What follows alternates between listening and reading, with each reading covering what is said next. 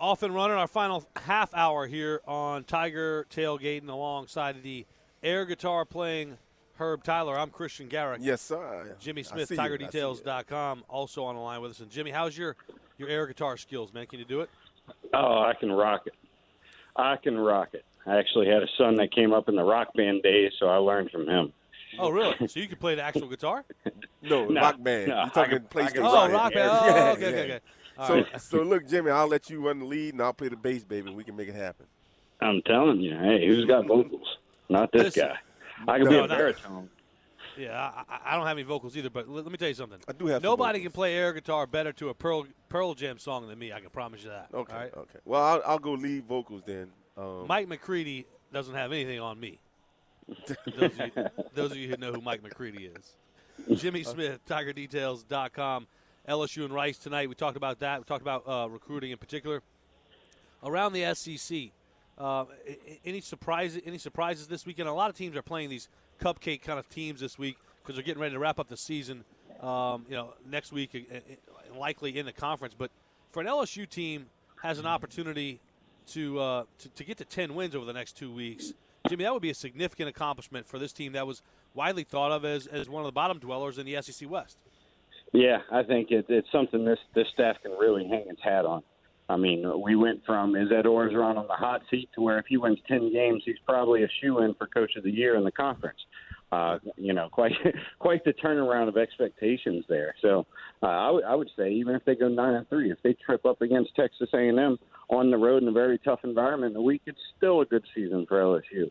Coming in, looking at the schedule, nobody anticipated it. Vegas had the over-under on wins at 7. That is generally the consensus of most people. They were somewhere between 6 and 8. So 9-10 wins, that's definitely a win for the staff, and it's feeding recruiting. They're top 5 class in the country, and it's because they've been a top 5 team on the field, and a lot of these guys feel that LSU is stable. They're stable ground there, and if they're stable ground, LSU can recruit as well as anyone. And as far as recruiting is concerned, I'm going to tell you this right now. I think Coach O has done a great job of getting everybody that they've gotten so far to commit, not only for this year coming up, but for the next couple, 2 years. With that being said, man, look, and I mentioned this earlier. I don't know if Joe Burrow will start next year. I think he probably deserves it due to the season that he's had. But I can tell you, in 2 years, we may be seeing one of those 2 newer guys playing in 2 years, starting TJ or somebody. I'm not quite sure who, but what do you think about that? Yeah, I mean, it's going to be interesting to see. I think TJ is going to have a shot as a true freshman, the junior quarterback at Ponchatoula High School. Physically, he's got all the tools. How quickly can they digest the playbook, learn to play against that speed and with that speed? That's one of the biggest transitions for a lot of high school quarterbacks. And the guy they have, Peter Parrish, this year. Peter Parrish splits time in his high school because there's another D1 prospect on their roster. So he's got a lot to learn. He can certainly run the ball. I could see him having packages next season as a true freshman.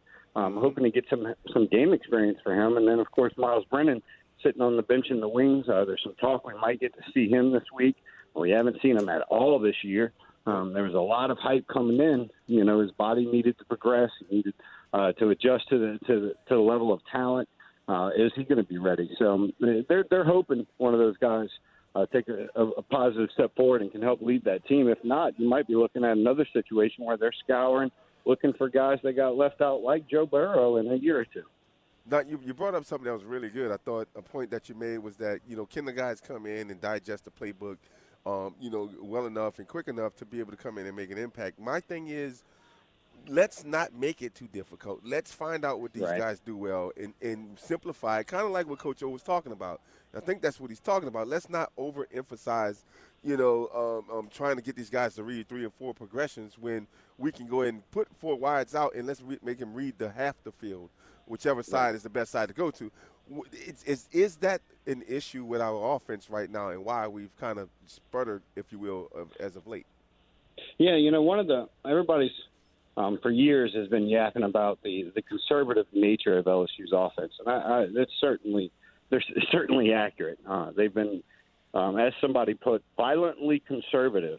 Someone told me on Twitter the other day. That's great. I thought that was pretty accurate. But really it's been their inability to adjust the offense around their players. When you have Jordan Jefferson and you're asking him to drop back into 5- and 7-step drops and read defenses to make throws, you had him in the starting lineup for years under Les Miles, and they didn't seem to really adjust their strategy and their playbook to fit his strengths.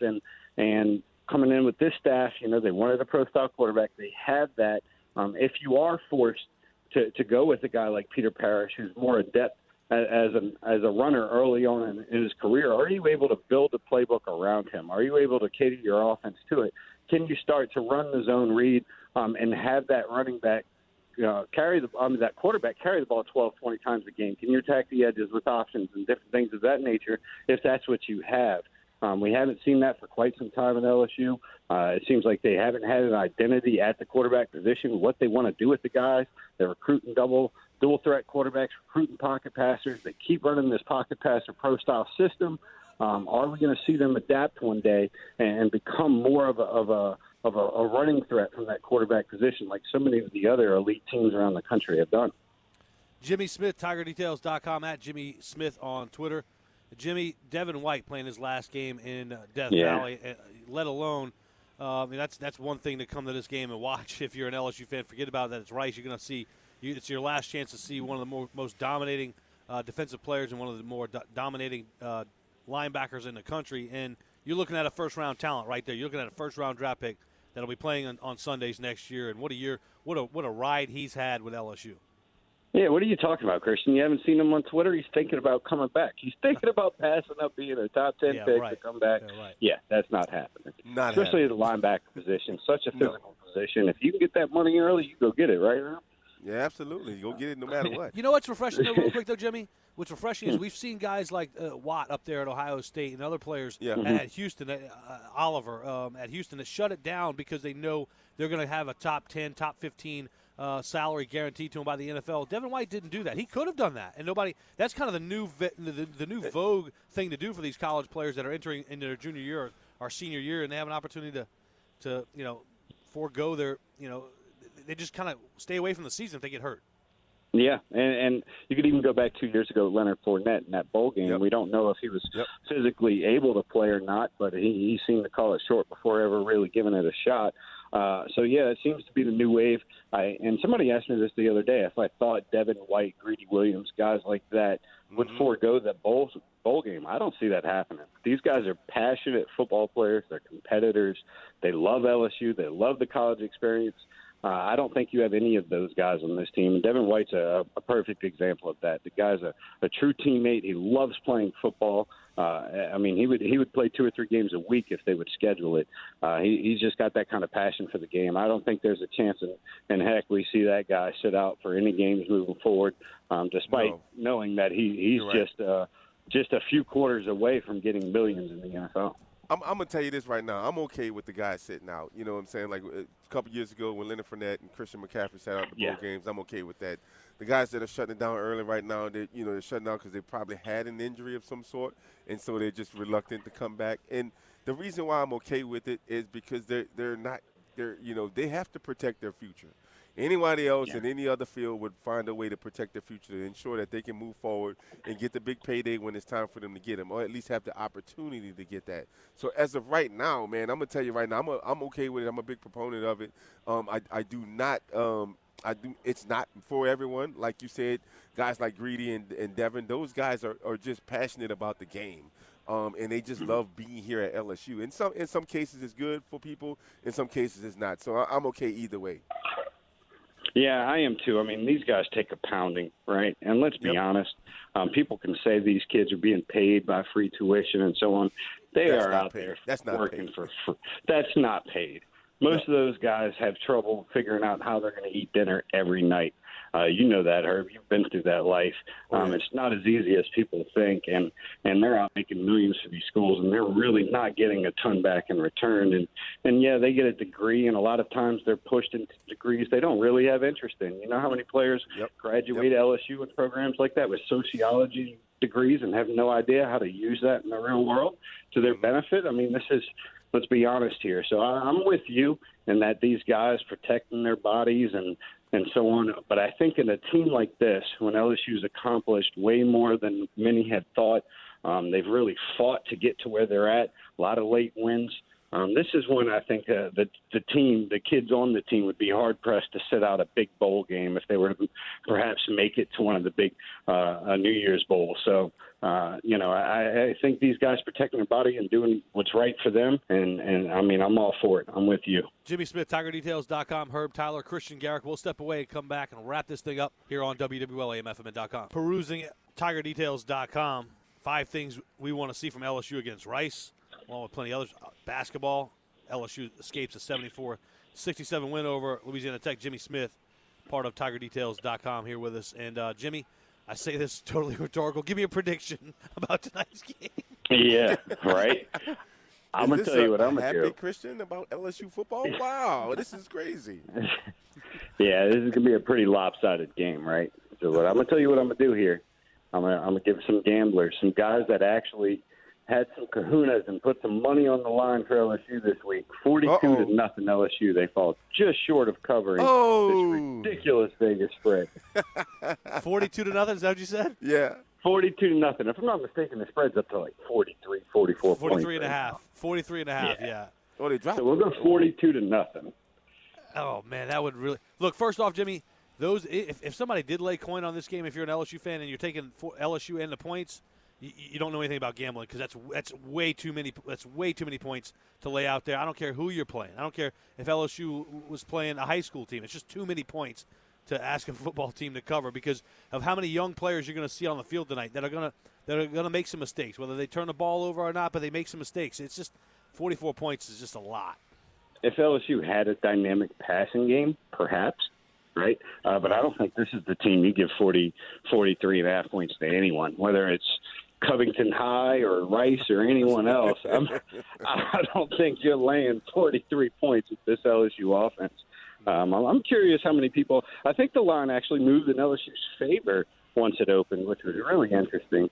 It's quite the lopsided spread here. Jimmy, before we let you run, just tell folks where they can find at TigerDetails.com. A little bit of everything. If you're a baseball fan, basketball fan, recruiting junkie like myself, football fan, we offer analysis across the board, up to date, recruiting updates and team coverage and some inside information. We litter our boards with stuff that you generally don't see in print, that people don't put out in articles, but we try to give everyone all the inside scoop on what to expect in this program and all its great sports teams. So, lively community, come join us at TigerDetails.com. Jimmy Smith, always a pleasure, man. Thanks for visiting with us. We'll talk to you next week as the LSU Tigers look to wrap up the regular season on the road in College Station against the Texas A&M Aggies. Hey, get out of there before they come. They're coming for you, Herb. I hear them sirens back there. Get out of there. Hey, go, man, I still got a 4.38 in me, baby. I get out of here. Yeah, holla at you. Yeah, you're 6'1". All right.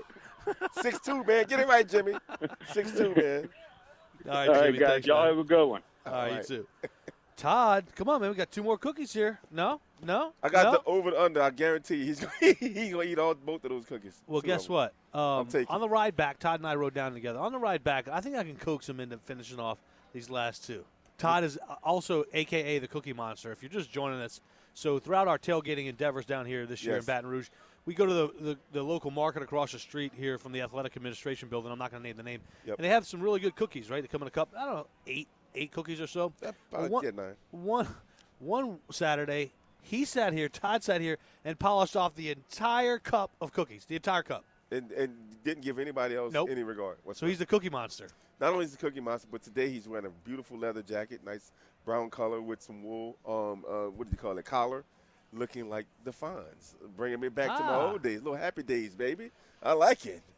Herb, before we push out of here and hand things off to the LSU Sports Radio Network, once again, just give me 3 things that you want to see from LSU. I want to see consistency football on the offensive side of the ball. I want to see confidence in playing a lesser tier team, meaning we don't play down to their level. And I also want to see some enthusiasm, some fun, and some energy out there on the field.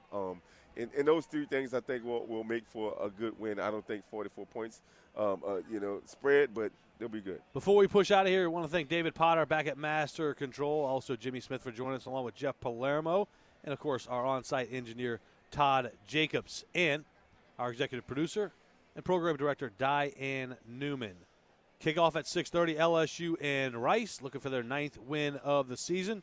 Along with Herb Tyler, I'm Christian Garrick. Wrapping it up. Join us tomorrow for the Bud Light Countdown to kickoff starting at 1 o'clock between Saints and Eagles. Yes, sir. Sunday in the Superdome. Me and the Cajun Cannon, Bobby Hebert, right here on WWL. I'm out. Herb, do you think, man? Go Tigers. And who that, baby?